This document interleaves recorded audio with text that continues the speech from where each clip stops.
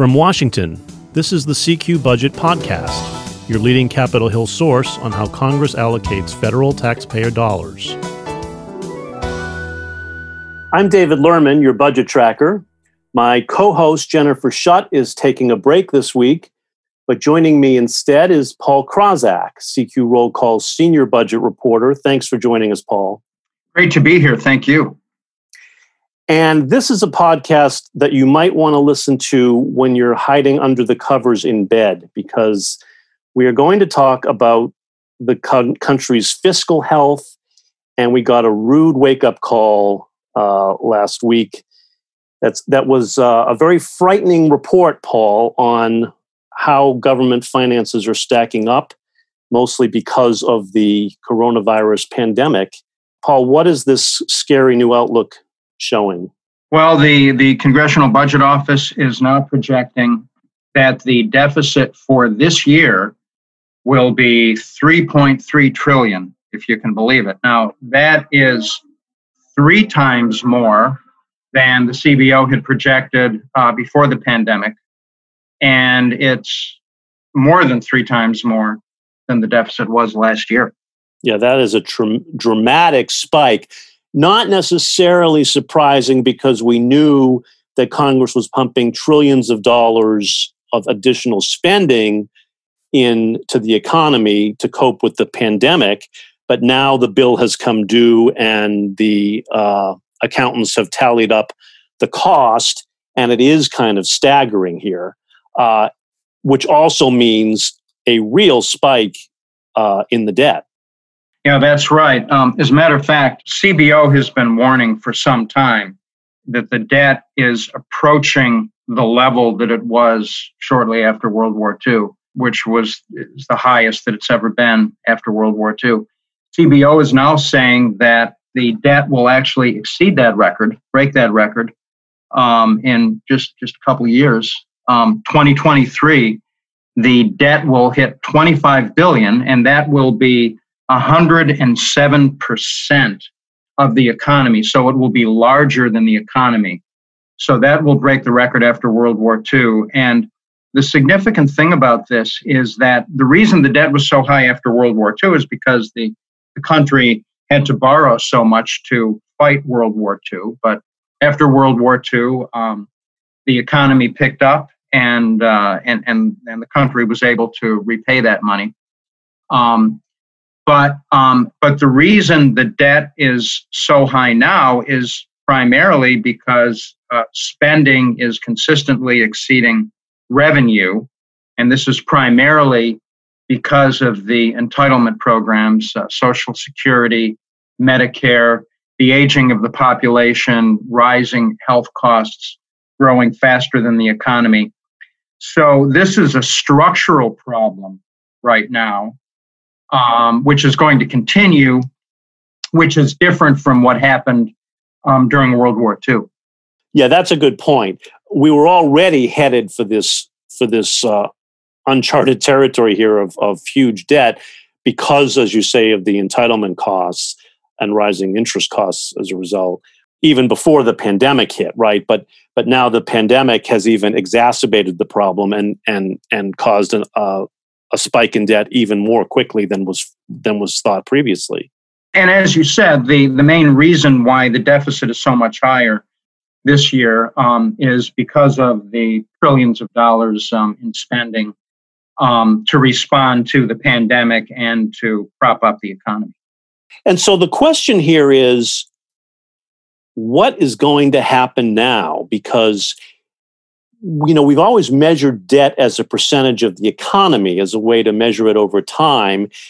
And the fear was, if you ever sort of exceeded the size of the economy, you were on really dangerous footing that we haven't experienced before. And there would be, the concern is you would really cause a spike in interest rates because people would be skittish about lending more money. And you'd end up in this sort of debt spiral where you could never get out of, right? Where you'd be spending more and more money just to pay interest on the ever-growing debt. That was the concern always, if you let debt get out of control that way. I guess now we're going to test that theory because we are at that point. We will be in just a couple years, and we're going to see whether there's a debt spiral, and we're going to see whether we can. And of course, the recent evidence suggests it may not be so bad. There's been a rethinking of that because interest rates are still at rock bottom levels. And so right now, we should say the debt has been manageable because interest costs are exceedingly low, right? As a matter of fact, interest costs are actually dropping. They're not only really low, but they've actually been dropping. And as a result of that, CBO said the deficit, the cumulative deficit over the next 10 years is going to total about 13 trillion. And that's actually less than CBO projected before. And the reason it's less is because interest rates have dropped more. So even though the debt is exploding over the next 10 years, because interest rates are falling, the cost of financing that debt is actually falling. So interest rates are sort of like a life preserver right now. So that may be the silver lining here, and that it may be more manageable than we had at first feared. But we're certainly going to see, Paul, in the next few years. We'll see how well that bears out. It'll be a very interesting test now for the nation's economy as to how much debt the country can really take on without doing itself some real damage. But that ball is now in play, and we're going to see what happens. And then, of course, the other frightening report that came out last week from the Congressional Budget Office, which is the nonpartisan budget agency for Capitol Hill, is the health of the federal trust funds that finance Social Security and Medicare, because the pandemic is also making those trust funds a bit sicker, we learned. Because the trust funds are now likely to deplete their reserves at a quicker pace, again, because of the pandemic, right? That's right. I mean, as you wrote a couple days ago, the main Social Security retirement fund, that is now set to deplete 2031. The Disability Trust Fund even earlier, the Medicare Trust Fund 2024. And what it means when these funds actually deplete is that this will not result in benefits being totally cut off, but when they deplete, what the law says has to happen is that the Social Security benefits, for example, will be cut by some percentage, 20%, something like that, because the benefits will have to be based on the incoming revenue, tax revenue, since the funds are depleted. Well, yeah, we should say no one really expects that to happen, though. Congress is not going to allow for a 20% cut in benefits. I don't think anyone expects that, right? I mean, chances are they're going to have to shore up these trust funds. We don't know how. Chances are they're just going to borrow more money to do it. That's right. But it is striking, Paul, how this new forecast really shaves years off the time Congress has to find a fix for these trust funds. Because it was just last April, the annual report came out from the Board of Trustees for Social Security, who said the trust fund for Social Security wouldn't be depleted until 2034. Now CBO comes out, but that report, we should say, didn't account for the pandemic. They said at the time they couldn't account for it because it was too uncertain yet what the effects would be in April. Now the CBO has come out and said, accounting for the pandemic, that actually the fund would be depleted in 2031. That's 3 years earlier. So that shows you all the fewer years you have to deal with the problem. And the problem is even more urgent for Medicare. CBO now said that the fund will be exhausted in 2024, which is just 2 years earlier than they had forecast back in March. So in both of these programs, we have several fewer years now to find a financial fix. That's another challenge Congress faces, not immediately, They're certainly not going to address it this year in an election year, but soon now they're going to have to address both the Social Security and Medicare trust funds to prevent benefits from being cut, which, again, no one is going to tolerate, I don't think. So that means either raising payroll taxes, which right now they're trying to suspend for the pandemic, or cutting benefits, which no one expects to happen, or, of course, borrowing still more money and raising these frightening deficits even higher. So the options here are not that palatable, which is why Congress keeps postponing the day of reckoning on this. So we will certainly be following that. And at the same time, we should just touch, Paul, on where we are with spending deals here, because you reported just the other day that they do want to avoid a government shutdown, which would happen at the end of this month, because none of the fiscal 2021 spending bills have yet been signed into law, or there's not even a deal on them yet. But there is a tentative commitment to do a stopgap, right? That's right. That's right.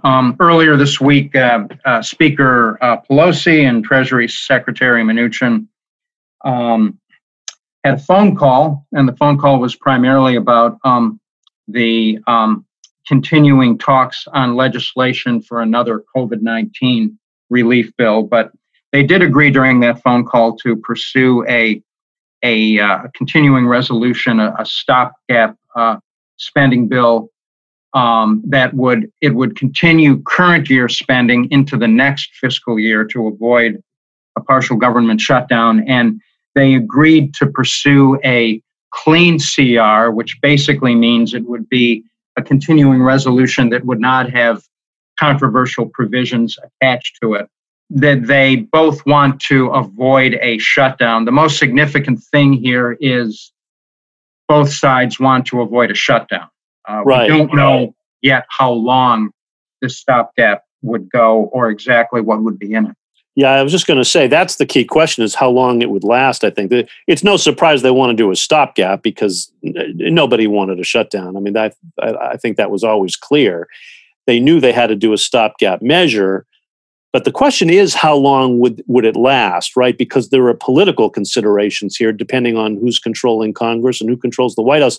They're doing this with an election coming up. That's right. I mean, we know that the White House and Republican lawmakers prefer a stopgap that would go into December after the election, and then try to wrap up all the fiscal 2021 bills before the end of the calendar year. Republicans prefer that because they know Trump will still be in office in December, and Republicans will control the Senate. They know, so they'll still have an ability to shape a final spending deal, right, by December. Right. Whereas if they wait until the new year, they don't know, they could lose power. Right. Yeah, that's right. And for that very same reason, if Democrats think that they will win the White House and also win control of the Senate, that gives them an incentive to want to skip December and have the stopgap go into next year, perhaps March.